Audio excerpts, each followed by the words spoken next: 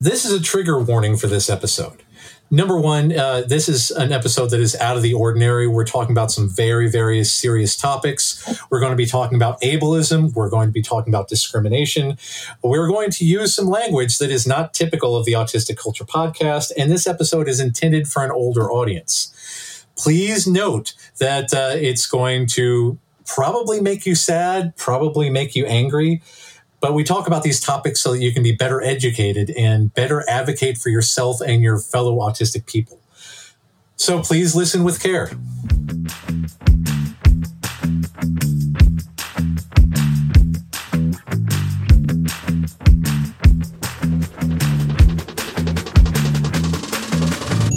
Episode 36, Bad Autism Diagnoses. Special episode.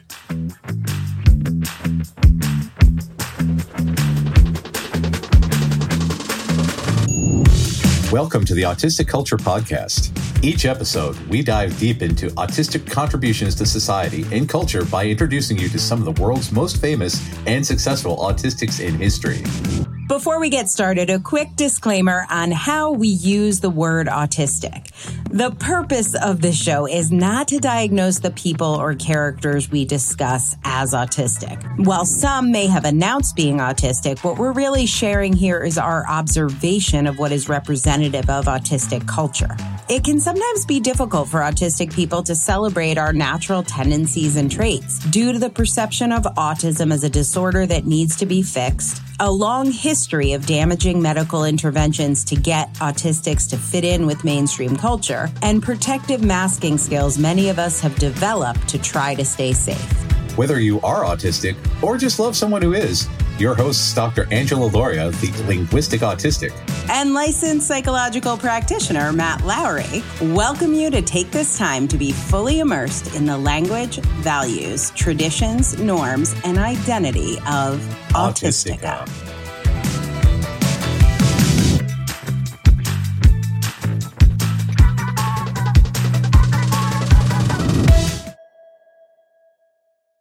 Well, hey, everybody, it's Angela and Matt, and it is our summer hiatus, but we decided we needed to bring you a special episode, maybe if only for our own mental health, but also for yours.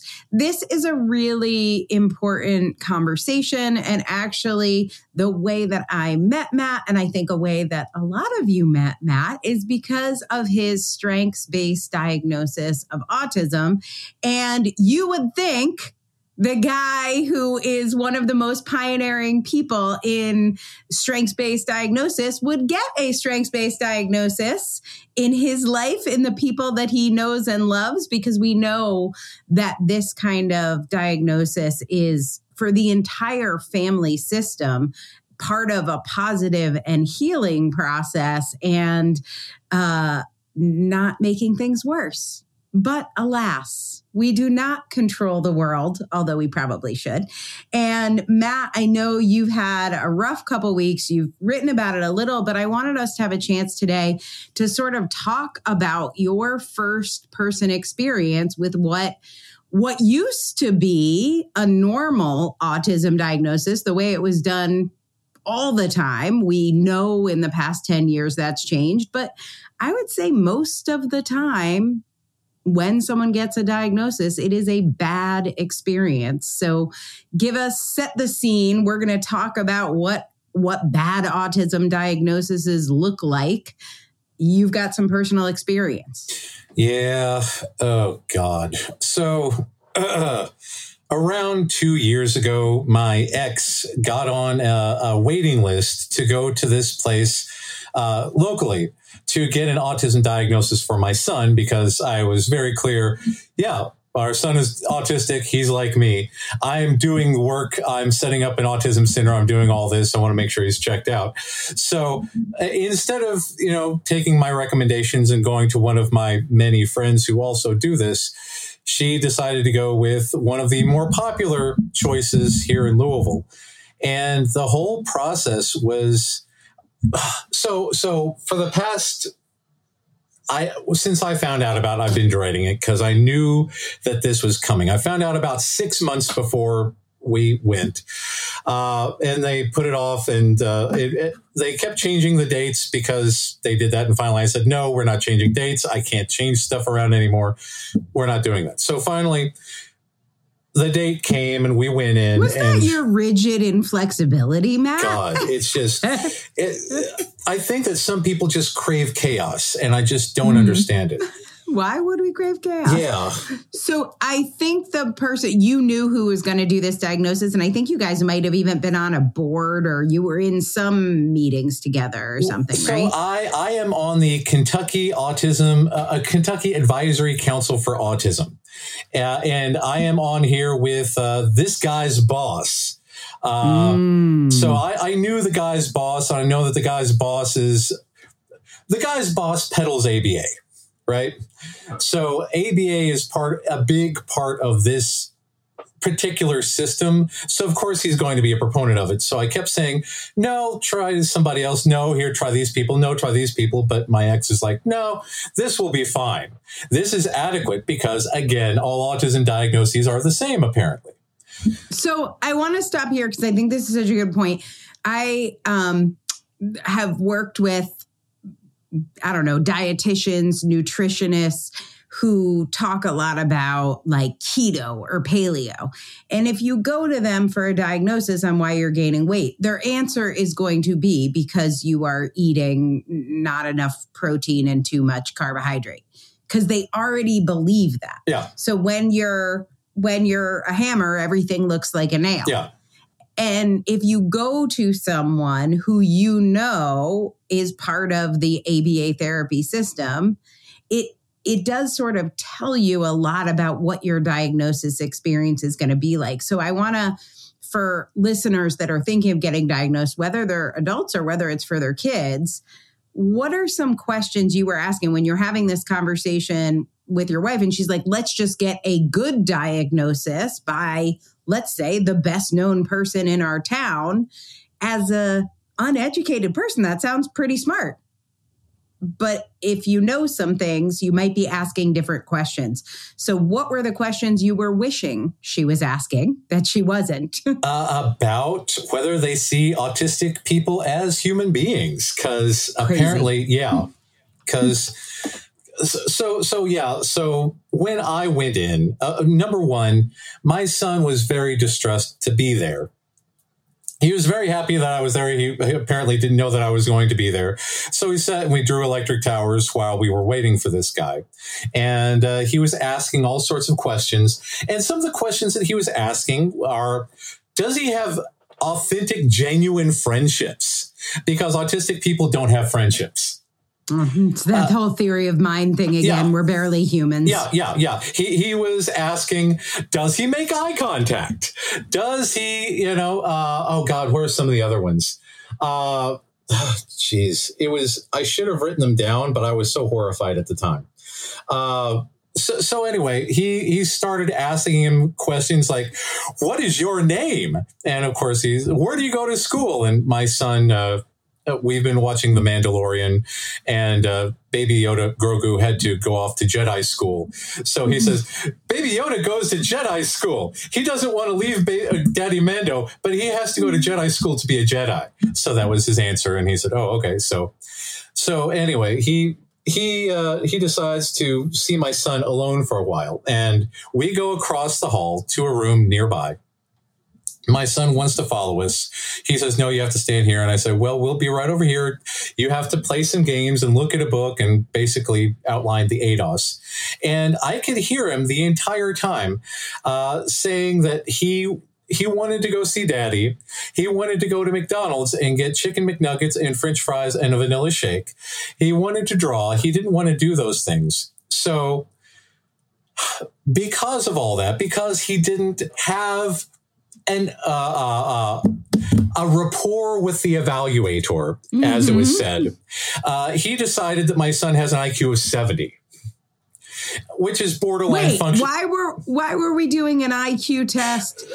What does the IQ test have to do with autism diagnosis, and why would we be doing one anyway? Well, that's the thing. Neurotypicals, and again, working with an organization doing neurotypical-based autism evaluations, one former supervisor said, "Matt, you have to do IQ tests because you don't know what's an intellectual deficit and what's autism, because neurotypicals think that autism automatically equals intellectual deficits." Oh. Yeah. Well, that's too bad. Yeah. And that's the thing, because this is a common, so there is, I didn't know this, but I've been getting some referrals based on the feedback left on a different person's website. Because someone left a review that said that this person was horrible, this, that, and everything else, and said that I was too smart to be autistic, and then they referred people to me. So people see that review and they come to me. But this is a problem because there are a lot of neurotypicals who are under the impression that autistic people have to have intellectual deficits. And by definition, if you are neurotypical, you cannot be gifted. You have to have an average IQ. So with the word typical that's the definition of it. Brain average. So again, there's this duality of discrimination, yet somehow elevation of being neurotypical when they can't possibly be superior. Well, maybe that's the thing. Maybe we have to be inferior so they can be superior because they're typical. Right. And so I'm already... I always say this is how on American Idol, if you want to know who's going to win, it's the most average of the finalists. Yeah. The best person is never going to win on American Idol because people are average. The voters are average. We want average people to win. I noticed a long, long time ago, there was, and you can look this up on YouTube, there is a McDonald's commercial with, I believe it's called hand dancing, where people just make their hands dance back and forth. And these people were viral before being on the McDonald's ad. But the McDonald's ad doesn't focus on the hand dancing. It focuses on people's reaction to the hand dancing. Not the people who are being extraordinary, the ordinary people responses to the extraordinary. Fascinating. It is. And this is another thing. I was talking with somebody. I've been off for a week with my son right after the evaluation. But which is good. Yeah. I'm in burnout mode, hardcore. But I was talking with somebody about... this is an actual thing from the CW, because there was a show Smallville about Superman, right? Yeah, of course. So one of the complaints by the writers is that the producers said that people turn on the show but don't pay attention. So you can't have too much going on during the show because they'll lose track. So that's why the show Smallville has a whole bunch of really intense close-ups and things that don't go anywhere. Right. And this is the banality that we deal with. And that's why, again, they have to say that autism is super bad and that we are somehow deficient. And so these are some things, if you're going into a diagnosis, you're thinking about a diagnosis, first of all, ask what the treatment plan is, because you already know if their treatment plan is going to be ABA, like if you have a child and we're talking about getting your kid diagnosed, if they support Autism Speaks, if they support ABA, what they're telling you is we are going to approach the diagnosis from a medicalized or a pathological perspective. And, another thing you can ask is, do you incorporate IQ testing in your, that's going to tell you. So you got to look for, because you're going to get out of the diagnosis experience kind of what you ask for. You can't go to a pizza place and ask for Chinese food and expect it to be good. You're not going to get it. And you were going to a pizza place and you knew you weren't getting Chinese food, but man, you got a lot of pizza. And there's a long ableist history of IQ testing because, fun fact, the first IQ test was designed to keep Jews out of the military. But got to start somewhere. Yeah. So when we get back through this, he was saying, well, he didn't have a rapport with me, and I couldn't get him to focus on things, so he has an IQ of 70. And I was like, so if he didn't focus on things, that must mean it's invalid. And he said, oh, it's valid. It's just that he's got a low IQ. And I'm like, well, I do this for a living. That's invalid. So anyway, he just completely dismisses that and continues on and said, well, he's definitely autistic. And his definition of autism is that it's a genetic, it's a neurological disability that inhibits social relationships. And I said, it's been a long time since I've heard a typical mansplain autism to me. And he said, ha, ha, ha, ha, because again, this man is like the Joker. And he's like, what do you mean? What do you mean by that? And I was like, well, I do autism evaluations. I'm one of 2 people in the state of Kentucky who are qualified to do autism diagnoses. I'm autistic, and we see it very differently. Ha, ha, ha. What do you mean you see it differently? I said, well, number one, most of my mom's family is autistic. My son is autistic. I'm autistic. It's inherited. It's genetic. We see it as a way of our people. It is due to we don't respond to mTORs, a mammalian target of rapamycin, which means that we don't do synaptic pruning. We have hyperconnected brains. We have great big emotions. We have sensory overload. All of these things contribute to us perceiving the world very differently from you all. He said, well, we'll agree to disagree. And I'm like, you fucker. Sorry. Not used to going blue on that. How do we agree to disagree? Yeah. It's very... So did he not know who you were in the... Oh, God, no. Throughout? No, he had no idea. Had no idea. No idea.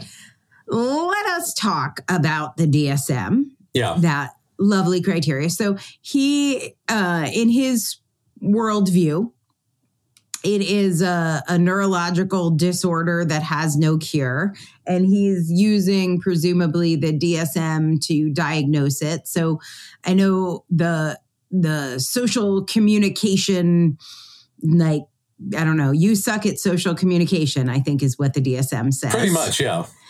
And you take that and you kind of reinterpret it. So how, if someone was doing a diagnosis with you, how do you take that part of the criteria and how would you look at it? And how would you look at it with a kid like your son?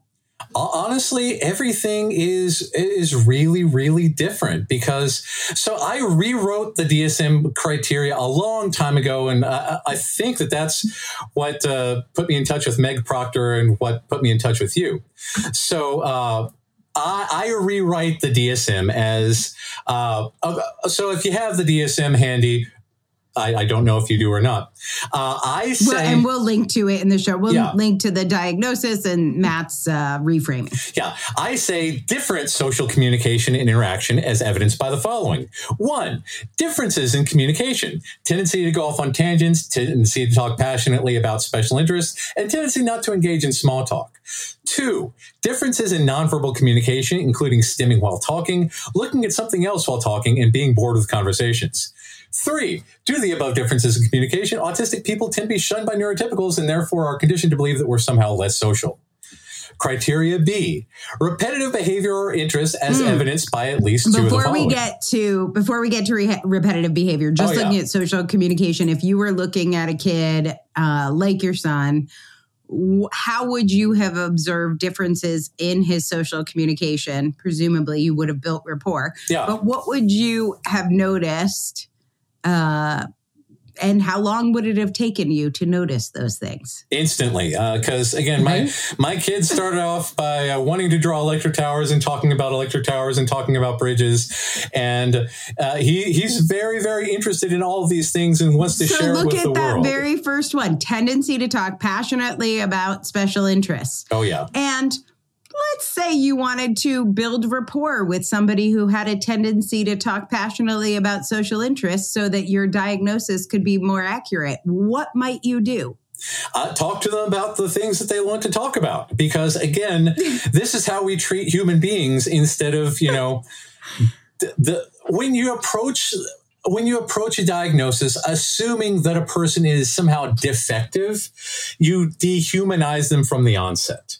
And again, this guy dehumanized my son from the very moment we walked in. I was going to say, did he engage in conversation about No. So then he's like, oh, couldn't build rapport, no theory of mind. Like, I think I know why you couldn't build rapport. You had the opening. Yeah. Might I recommend a little electric tower chatter? Yeah, exactly.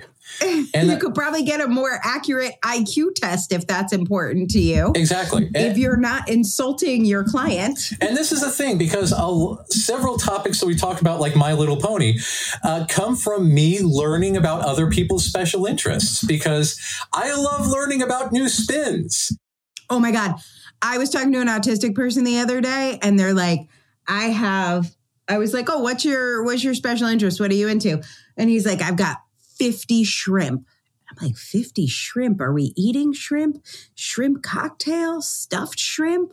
What could the shrimp be? No. Aquariums filled with shrimp from all over the world. I know nothing about shrimp. That's fantastic. I got a whole friggin' info dump on shrimp. I didn't even know shrimp was a thing. Wow. They're amazing. They're amazing. I love connecting with people on their special interest. Now, I'm not going to go start collecting shrimp. It's not my special interest, but oh my God, did I learn a lot. And it was so fascinating. And that, so again, right before the evaluation, I took my son to see live action Thomas, an enormous life-size locomotive that you can ride on Thomas and go on a short trip. And then, Thomas talks and all this other stuff. We went to the Kentucky Railway Museum. Everyone who volunteers there is autistic. All the kids there, clearly autistic. They may not know it, but they're autistic. So I'm standing there, and this guy says, hey, how are you? Hi, how are you? You like trains? Yeah, I like trains. And then he started into an info dump about how to rebuild a diesel locomotive. And I was like, yeah, this is the stuff. I like Bring this. Bring it. Let's go. Yeah, this is manna from heaven, man. Because, I mean...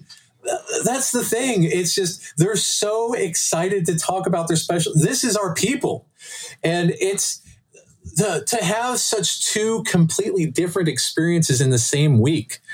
It's horrifying, because again, as soon as I told this guy that I'm autistic, he did not hear that I'm a professional. He did not hear that I am on a council. He did not hear that, I have a podcast, that I'm writing books, that I have a group of 1,300 people, that I do evaluations, I do therapy, that I've invented a form of therapy called AUCT. He did not hear any of that. He just said, yeah, you're one of those weird brains. So, yeah, weirdos. But at the Kentucky Railway Museum, everyone there, so inviting, so happy to share all of their interests, so happy to go on deep, deep dives. Yeah. It was, it's fantastic. If you told them to stop talking about trains, they probably would have been a little less friendly. Yeah, seriously. That's not how you treat human beings. So right away, before you book your diagnosis, you want to ask about treatment. You want to ask about IQ tests. You get there and they are not engaging with your shrimp talk or your train talk or your electric tower talk. I know a lot of you are waiting 1 year, 2 years, 3 years for diagnoses. Literally walk out. Yeah. You have an immediate bathroom issue. Yeah. And you must get to your home bathroom. Yeah. Just figure out the money stuff later. Leave. It is not worth being dehumanized. You will know it. If they are not asking you any questions about your special interest, this is not going to go well. No, not at all. Not going to go well. When autistic people find a special interest, they go deep and have a lot of knowledge, even if they don't have that formal education background to go with it. If you want to capture your spin in a book, check out Angela's work at differencepress.com, differencepress.com, and find out more about becoming an author and establishing your credibility with a book. Okay, criteria B, repetitive behavior. Yeah. Let's talk about that. Because again, so again, the DSM criteria is based on how we influence the neurotypicals around us. If we irritate neurotypicals by fidgeting, that's part of the criteria. So we reframe this as number one, stimming or engaging in echolalia. Number 2, security in routines. Autistic people do not have a sensory filter, so the world is perceived as a constant state of chaos. Routines and expectations give comfort to overwhelmed autistic people because, again, they see it as problematic that we can't just go with their flow, but they can't go with our flow. Because, again, they're the right ones and we're the wrong ones. Right. Special interests, spins. Due to hyperconnected brains, autistic people feel more passionately about what we love. So when we have a special interest, we tend to fawn over and fixate on it instead of obsessions.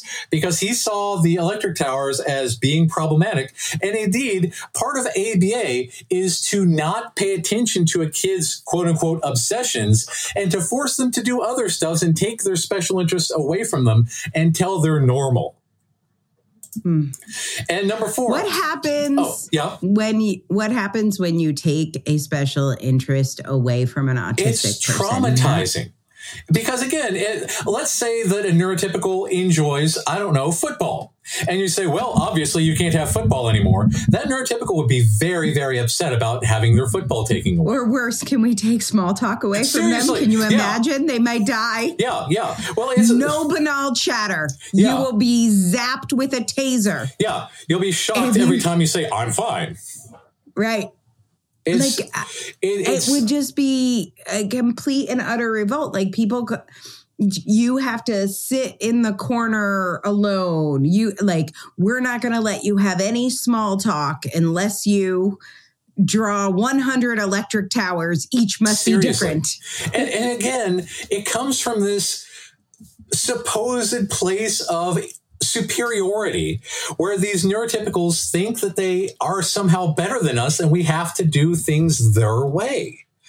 And it's just so anyway, he was talking about ABA and I said, no, we're not doing ABA and I don't want the report to have ABA or Autism Speaks or Feet of Louisville or anything in there. And he said, well, ABA is good. And I was like, no, it's not good. It's a hate crime. And he said, well, some ABA is good. And I said, no, ABA is not good because, again, for people, if you're listening to this podcast, you either already know or someone has informed you. But for those who don't know, ABA was formed by this guy named Ivar Lovaas, who believed that autistic people are not human. And he originally had electric shocks and 40 hours a week of behavioral, quote unquote, therapy to force kids to make eye contact and not engage in special interests. And today, the Judge Rotenberg Center still uses electric shocks on autistic kids that are 3 times more powerful than police tasers because there is a belief that autistic people can't feel pain. Ivar Lovaas was also instrumental in creation of gay conversion, quote unquote, therapy, because he also believed that homosexuals were not people. And he was instrumental in the Feminine Boy Project, if you want to take a break and look that one up, which, of course, led to a lot of death because a lot of kids committed suicide after being subjected to this kind of stuff. And again, this kind of stuff leads to suicide in autistic people, too. Right. And I think it's super key to stop here because I know a lot of people who listen know this stuff, but I have heard from a lot of parents who said they listened, they realized their kid might be autistic, they're thinking of getting their kid diagnosed. They go to you and find out you work with people in Kentucky and you've got a waiting list. And then they're like, where do I go? How do I get a diagnosis? And I have had several people come to me and say they went to their pediatrician. Yeah. And then their pediatrician recommends Feet of Louisville. Yeah. They recommend the top place. The top place is often ABA. So if you don't know anything else, like if you would not send your child to gay conversion therapy, this is not the diagnosis you want. These are the questions to ask and be aware of. And there is another way to do diagnosis. You can find it. Yeah. And the thing most about all this is that the DSM is not even representative of the entire autistic experience, because if you've seen my autism spectrum graphic, we talk about special interests, stimming, exteroception, our heightened sensitivity to the outside world, proprioception, differences in the way our bodies are oriented, interoception, we forget to eat, we forget to sleep, we forget to go to the bathroom, we don't pay attention to our meat bodies, emotional intensity, communication differences, relationship differences. We have differences in executive functioning because because of the top-down versus bottom-up processing. If you go back and listen to the chess episode, we have a very, very good deep dive on that. But this is the big thing about our hyper-connected brains that neurotypicals just don't get. And that's the reason why they don't respect the way that we process the world. And that's the reason why we have difficulty forming routines, because, and it turns out that they just discovered that ADHD is also linked to the hyper-connected brain. I did see that study. So yeah. This is under repetitive behavior, hyperconnectedness. You want to talk a little bit more about that and like how you use that in a diagnosis, maybe? Yeah. Because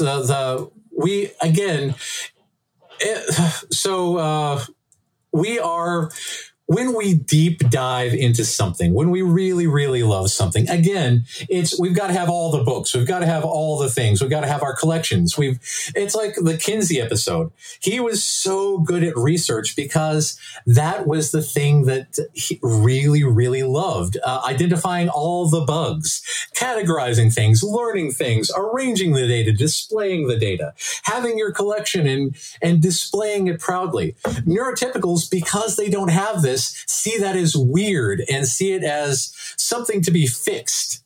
Because again, if a neurotypical comes into another space and they feel uncomfortable, it's obviously the other person's problem for not making them feel comfortable in, not their space. And it's horrifying.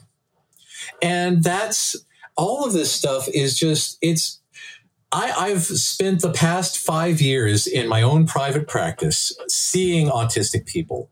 I very, very rarely see allistic people these days because, again, people seek me out, and I'm very, very thankful for all the people who seek me out. I spent a lot of time in Autistic Connections, the Facebook group. I'm very, very grateful for everyone in there. I've got a lot of great autistic friends who are also therapists for autistic people. I've got autistic clients who come to me for autistic-centered therapy. And I've had the great fortune to live in more or less an autistic bubble for the past few years. And it's been very, very protective for me. But again, having to do battle with a neurotypical for the safety of my son, because my son's grandfather is very, very fixated on him being quote unquote social, because that's all that matters to neurotypicals. How social are you? And it's horrifying. It's horrifying to see that is the ability to make eye contact and the ability to make small talk does not make one a human being. So anyway, again, this guy asked about, how I see autism and agree to disagree. So he gave me this list of recommendations. And okay, so this is what to do. We have identified your son is autistic. Yeah. Here's what's next. So anyway, so he gave me this. And I said, well, this is clearly bullshit. And I said, well, I'll go get another one to give to my ex because he knew that I was going to tear this up. So it reads, and I read this directly from the Norton Children's Autism Center. These are their recommendations. You have just been told that your child has or may have autism. This may feel like devastating news for you, ... Dreams and hopes you had for your child may seem out of reach. Many parents may feel this way, and it is a natural reaction when faced with this news. But you are not alone. Norton's Children's Autism Center wants to help. At one time, autism was considered rare and hopeless, but this is no longer true. Many children with autism, especially with early intervention, make considerable improvement and may even mainstream into regular classrooms. Because, again, we're all special ed cases. We are here to provide you with resources and referrals that can profoundly affect your child's outcome for the better. What is autism? At this time, the cause of autism is unknown, and there is no known cure. Because, again, they want to cure us, and they don't recognize that. Well, there is a known genetic predisposition, which is the cause. So, some concerns related to autism include social deficits, may show no interest in social games such as peekaboo or interactions with others. Communications, plural, issues, may not communicate typically verbally or non-verbally, may have decreased eye contact because it's all about the eye contact. Right. Repetitive behaviors, such as staring at ceiling fans for hours, spinning, rocking, flapping, and flicking their fingers, or having excessive, unusual interests. Again, not special interests. It's weird because we're weird people, according to them.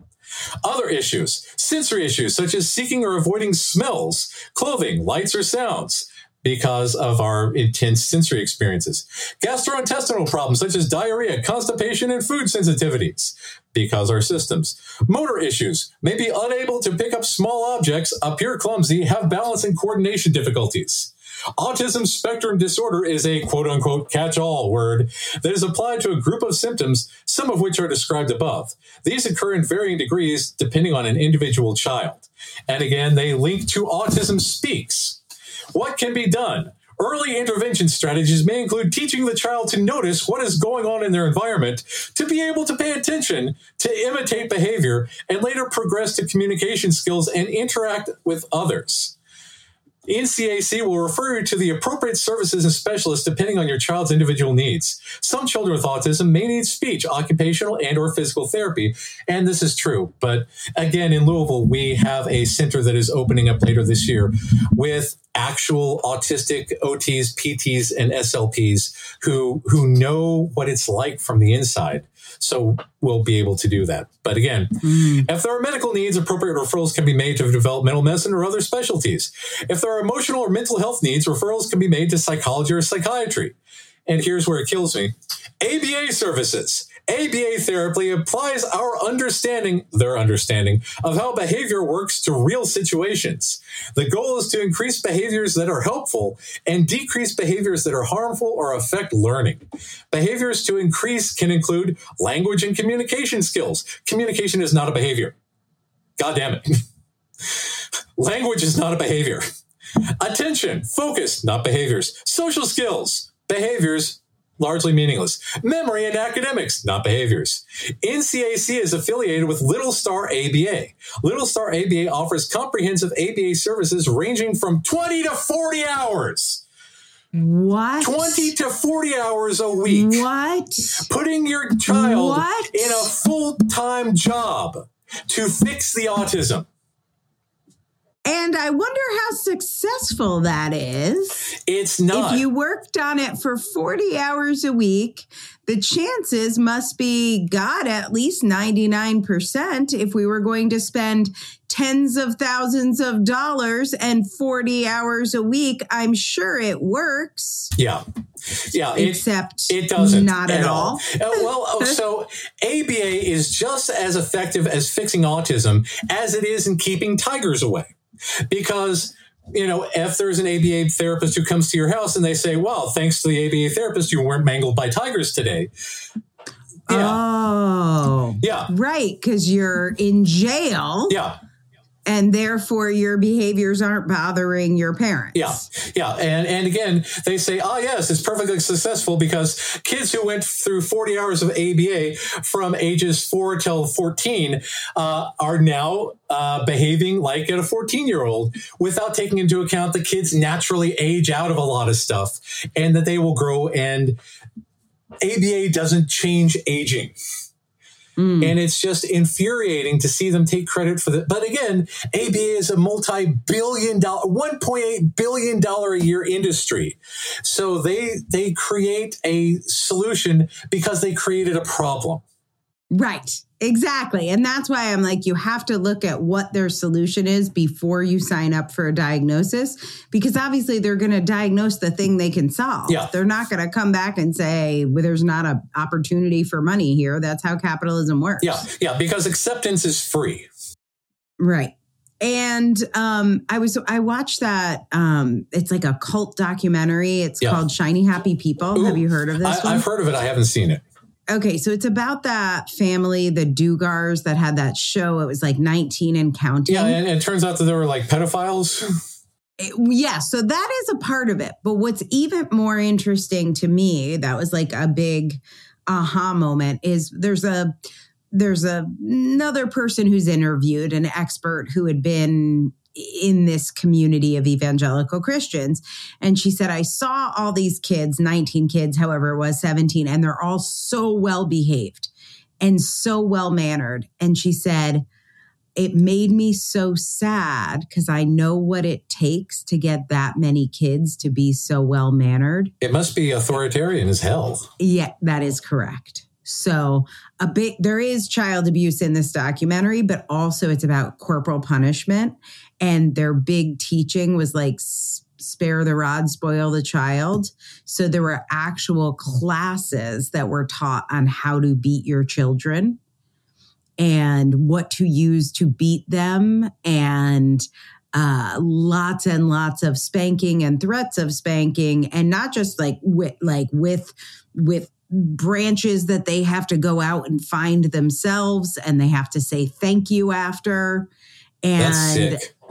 It is super sick, but how different is that than ABA? Because if ABA is working, all that means is you were able to be beaten into submission. Yeah.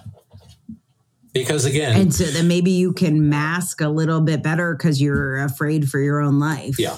And that's the thing. It causes masking. It causes PTSD. And I work with a lot of people who underwent ABA as children, and now they have no idea who they are because everything was about performance for the people around, for the neurotypicals around them.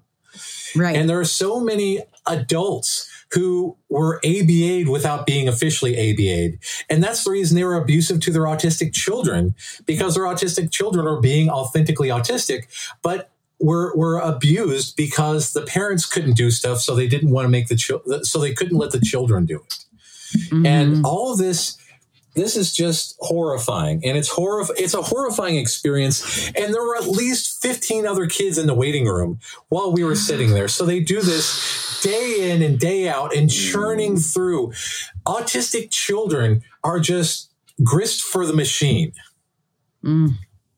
And it hurts. Capitalism. It kills me to know that this is normal. To know that, again, because, again, I'm very, very happy to do autism affirming evaluations. I'm very, very happy to invite people into Autistica. I'm very, very happy to talk about the great parts of being autistic and autistic pride and all this stuff. It's just horrifying that this is what we have to deal with in the outside world.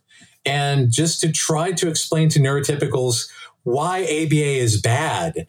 And they say, no, but you're not like me and I'm good. So you need to be more like me, because that ridiculous self-centeredness I can't take that.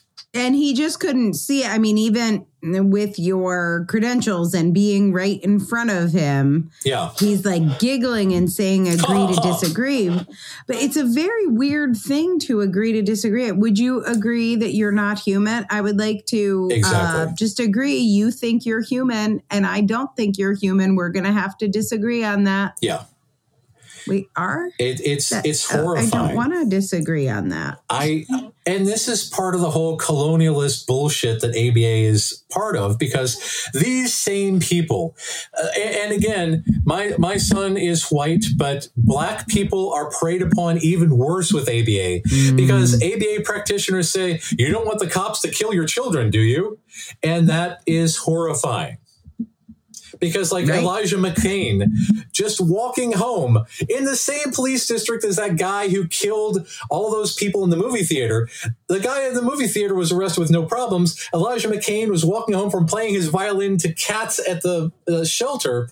And they said that he was walking funny. So they held him down until he couldn't breathe, then injected him with, I can't remember what. It's the, tranquilizer or whatever. Yeah. And it's just, they don't see us as humans. They don't see our lives as valuable. During the pandemic, the CDC issued guidelines on who to treat in the event that treatment had to be restricted. And it turns out that autistic people have like a 0.3 in relation to neurotypicals. So autistic people would have been denied coverage if they didn't have. Okay, so we got to spend a little time on this topic now that you said that. Yeah. So I see this post at least once a day. Obviously, I'm not against formal diagnosis, but people will often ask, what is the benefit of a formal diagnosis? And when you learn that a formal diagnosis for your kid could mean you're going to get pressured by a grandparent or a co-parent into 20 to 40 hours of ABA therapy a week, that's a reason not to get a formal diagnosis. And when you hear, hey, if we're in a triage situation in the hospital emergency room and we have to know who to treat, and if you've got a formal autism diagnosis, we're going to put you in the die pile. Yeah. That's a reason not to get a formal diagnosis. So, and 4 states also have an autism registry that is mandatory for some reason. Indiana, West Virginia, and I can't remember and Puerto Rico all have mandatory autism registration because, again, situations like this. Sex offender registration? Oh, I do know also there are several countries, if you have a formal diagnosis, you can't, they won't take you as an immigrant. New Zealand, Australia, one of those two. Yeah. So, give me pros and cons here. I mean, you actually lobbied for this diagnosis. You wanted the diagnosis. Yeah. Obviously not from that guy. That's the thing, because the diagnosis depends greatly on who you go to. For instance, I don't do insurance. So when I give a diagnosis, it only stays with the people. Because if you have an autism diagnosis that's affirming that if you know not to do ABA, you can get accommodations in school, you can get accommodations in college, you can get accommodations at work. Because again, we are protected under the ADA and the CARES Act, which means that people have to give you the accommodations that you need, which can be life-saving. And also, if you go to somebody who's knowledgeable, for instance, like with me, I give lots of, support about how to take care of your meat body, how to keep routines, the limitations that you may experience. And you need to know this kind of stuff. But again, if you're going to go to somebody. And also disability. Yes. Right? Oh, God, yes. Yeah. Disability. Which is a big one. Yeah. And disability is a very, very big one. And there are a lot of autistic people who are disabled, but not because it's a medical disability, because it's a social disability. We are often exhausted. For instance, like my immune system crashed hard after all of this.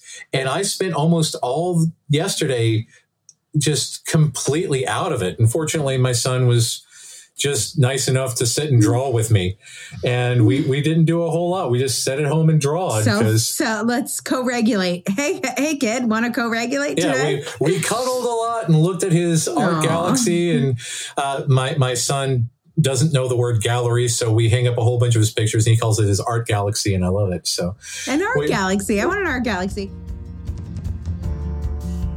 We love sharing stories of autistic culture. And if you are seeing yourself in any of these stories and you're wondering if maybe you're one of us, or maybe you're already diagnosed or self-diagnosed, and you want to know if Matt can help you live your life better and be more authentically autistic, check out his website at mattlowrylpp.com.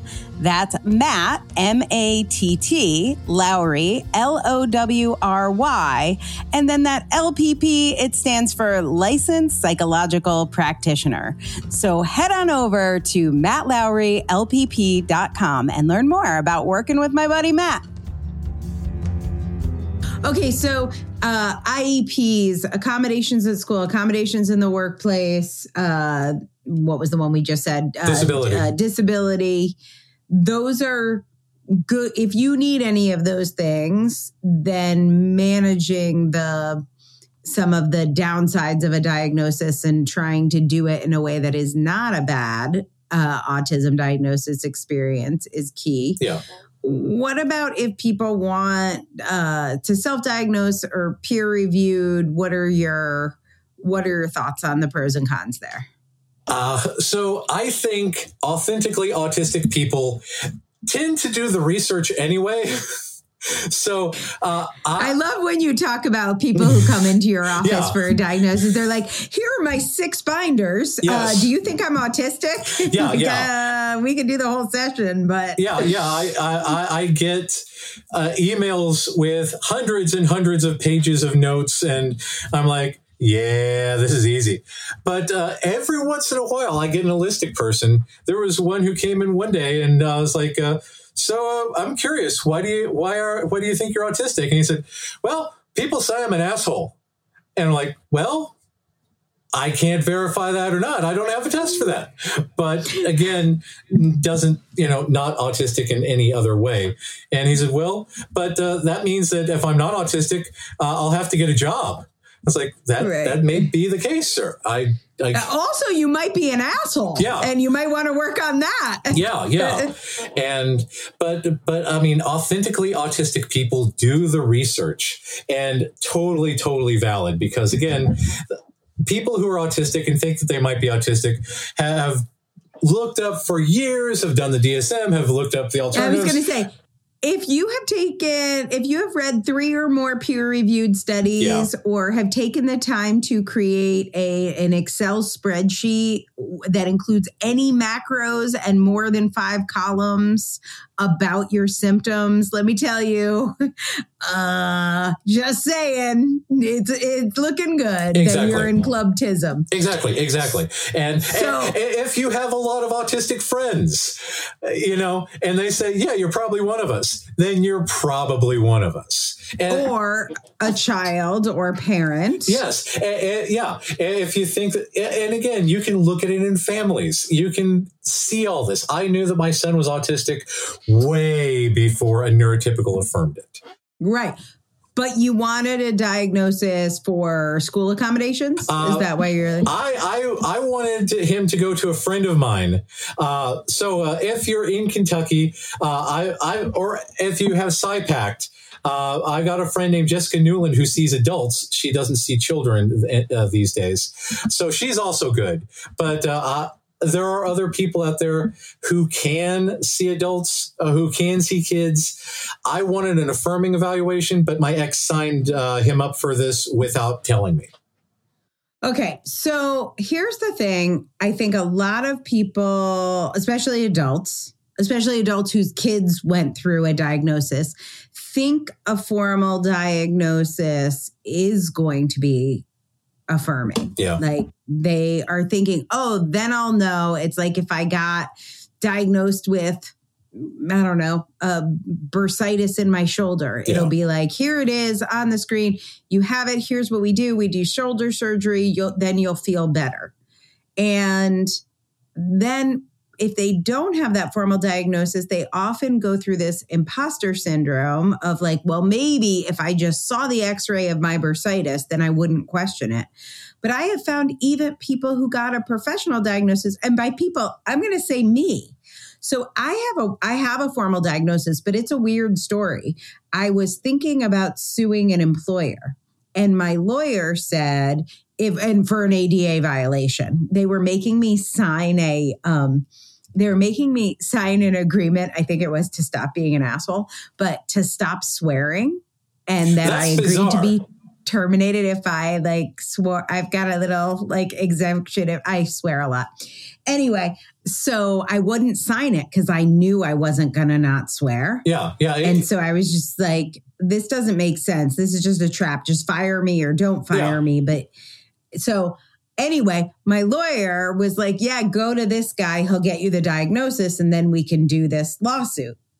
So I knew whoever that therapist was in bed with probably got a cut of whatever settlement. Like he was in bed with my lawyer. Yeah. And, when you're a hammer, everything looks like a nail, like we were saying with ABA. Well, he wasn't going to come back and not diagnose me if it meant he wasn't going to get a cut of this lawsuit. So even though I had my binders and my spreadsheets and I'd read 1,000 books on autism and listened to every podcast and audiobook and watched every TV show, I still spent years thinking, what if I'm faking it? What if this wasn't real? What if this was just a setup?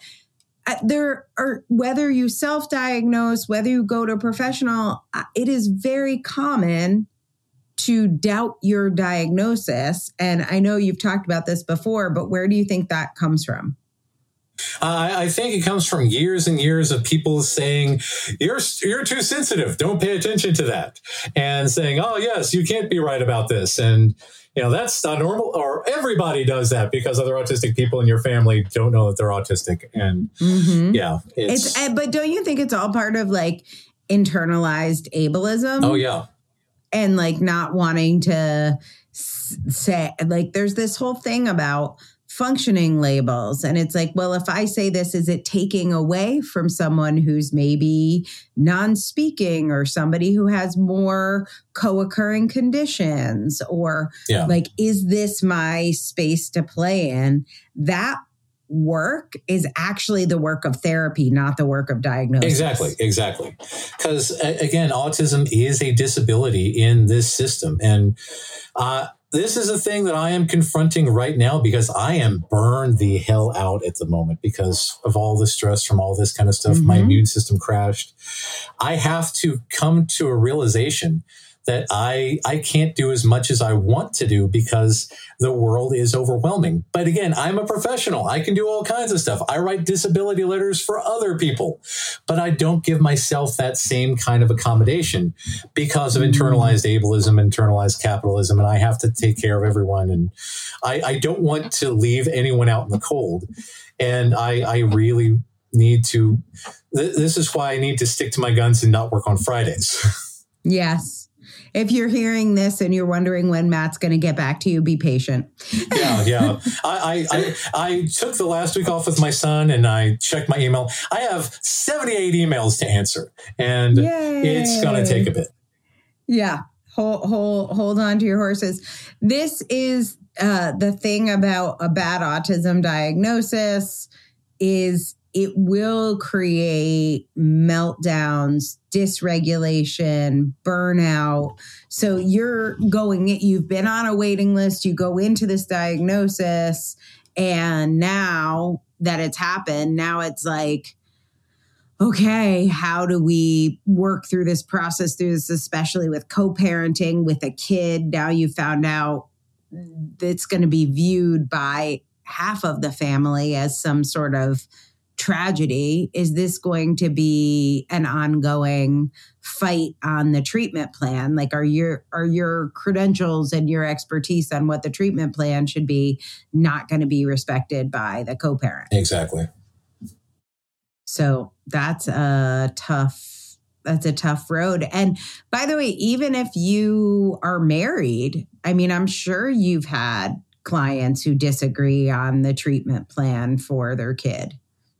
I find for autistic parents who have the internalized ableism, they want their kids to be quote unquote normal. For neurotypical parents of autistic children, they want their children to be quote unquote normal. For healthy autistic parents of autistic children, they want their children to be happy. And I'm going with that one. Yeah, it's exhausting and it's infuriating and it hurts to know that this is going to be a battle for the next 11 years to try to keep my child happy and healthy instead of beaten into submission through authoritarian means so that, people can proudly say that my child is indistinguishable from peers. Right. Yeah. I don't understand the fascination with conformity. I don't understand why neurotypicals prize conformity. All the people that we feature on the podcast and all the people that I idolize, they stand out. But this I can tell you. This is the idolizing of normalcy is so that you don't get kicked out of the village. Just from a biological and evolutionary, like, you will not get the food of the village. You will not be able to survive alone in the woods. Yeah. So stay normal, stay alive. It is a biological drive. White, stay male, stay cisgender. And that's the thing, because these are all white supremacist, colonialist bullshit things that we have to confront as a society if we're not going to be a society of assholes. Yeah. And it kills me to see people buy into that shit. And it's horrifying to me. I wish people were more, not just tolerant, but accepting, welcoming of those who are different. Right. Well, that's the difference between autism awareness and autism acceptance, right? Yeah, exactly. Oh, I'm aware of those freaks. Yeah. How about what's the upside of actually accepting and integrating and welcoming differences? Because we all have them and it's better for everyone. Yeah. I think it's better for neurotypical people too. Nobody loses if we win. And that's the thing about, genetic conformity. The Tasmanian devil is on the verge of extinction because all of the Tasmanian devils in the world are almost genetically identical and they're all succumbing to the same virus right now.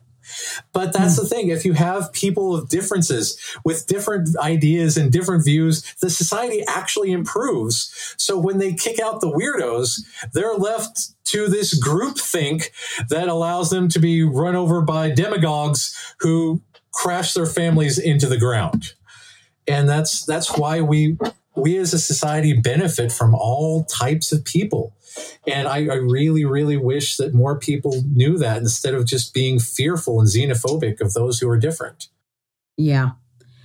Well, we are here to change that. We're here to change that at the Autistic Culture Podcast as much as we can. If you are not diagnosed and thinking of getting a diagnosis, protect yourself from bad autistic diagnoses. You can do the research and ask the right questions.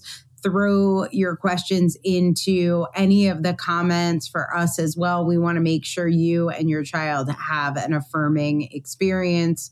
Matt, any final thoughts in this special episode, things that you want to share or want people to know that you haven't said?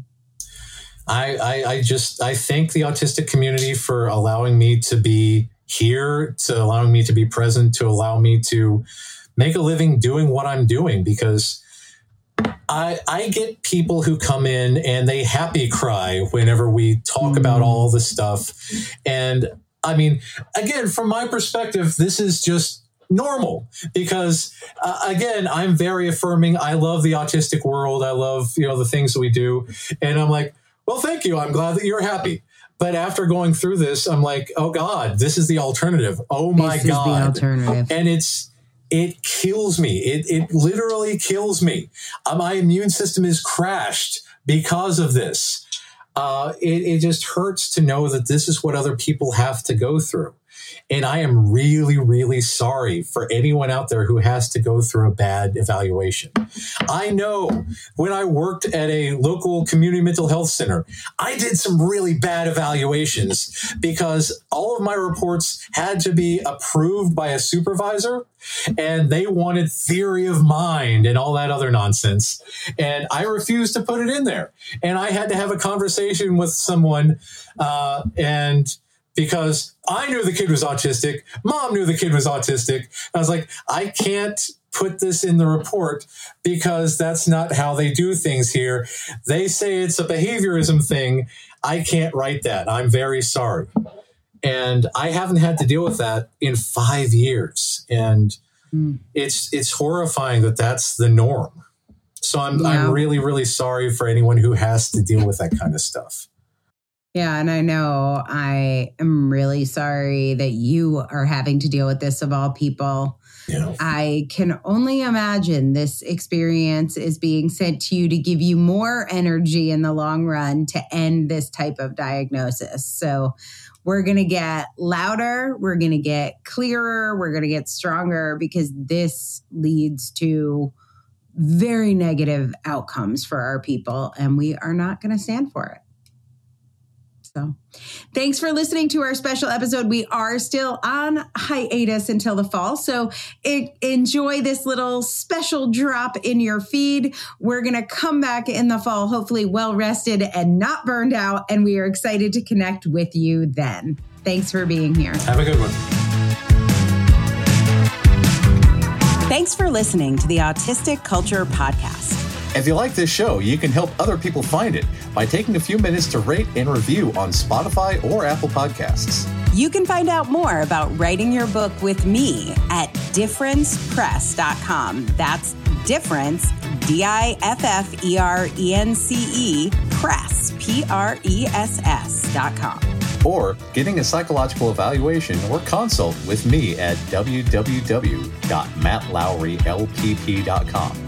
That's M-A-T-T, Matt Lowry, Lowry, LPP, as in licensed psychological practitioner.com. We hope you enjoyed today's episode. And remember, no one ever changed the world by being like everyone else.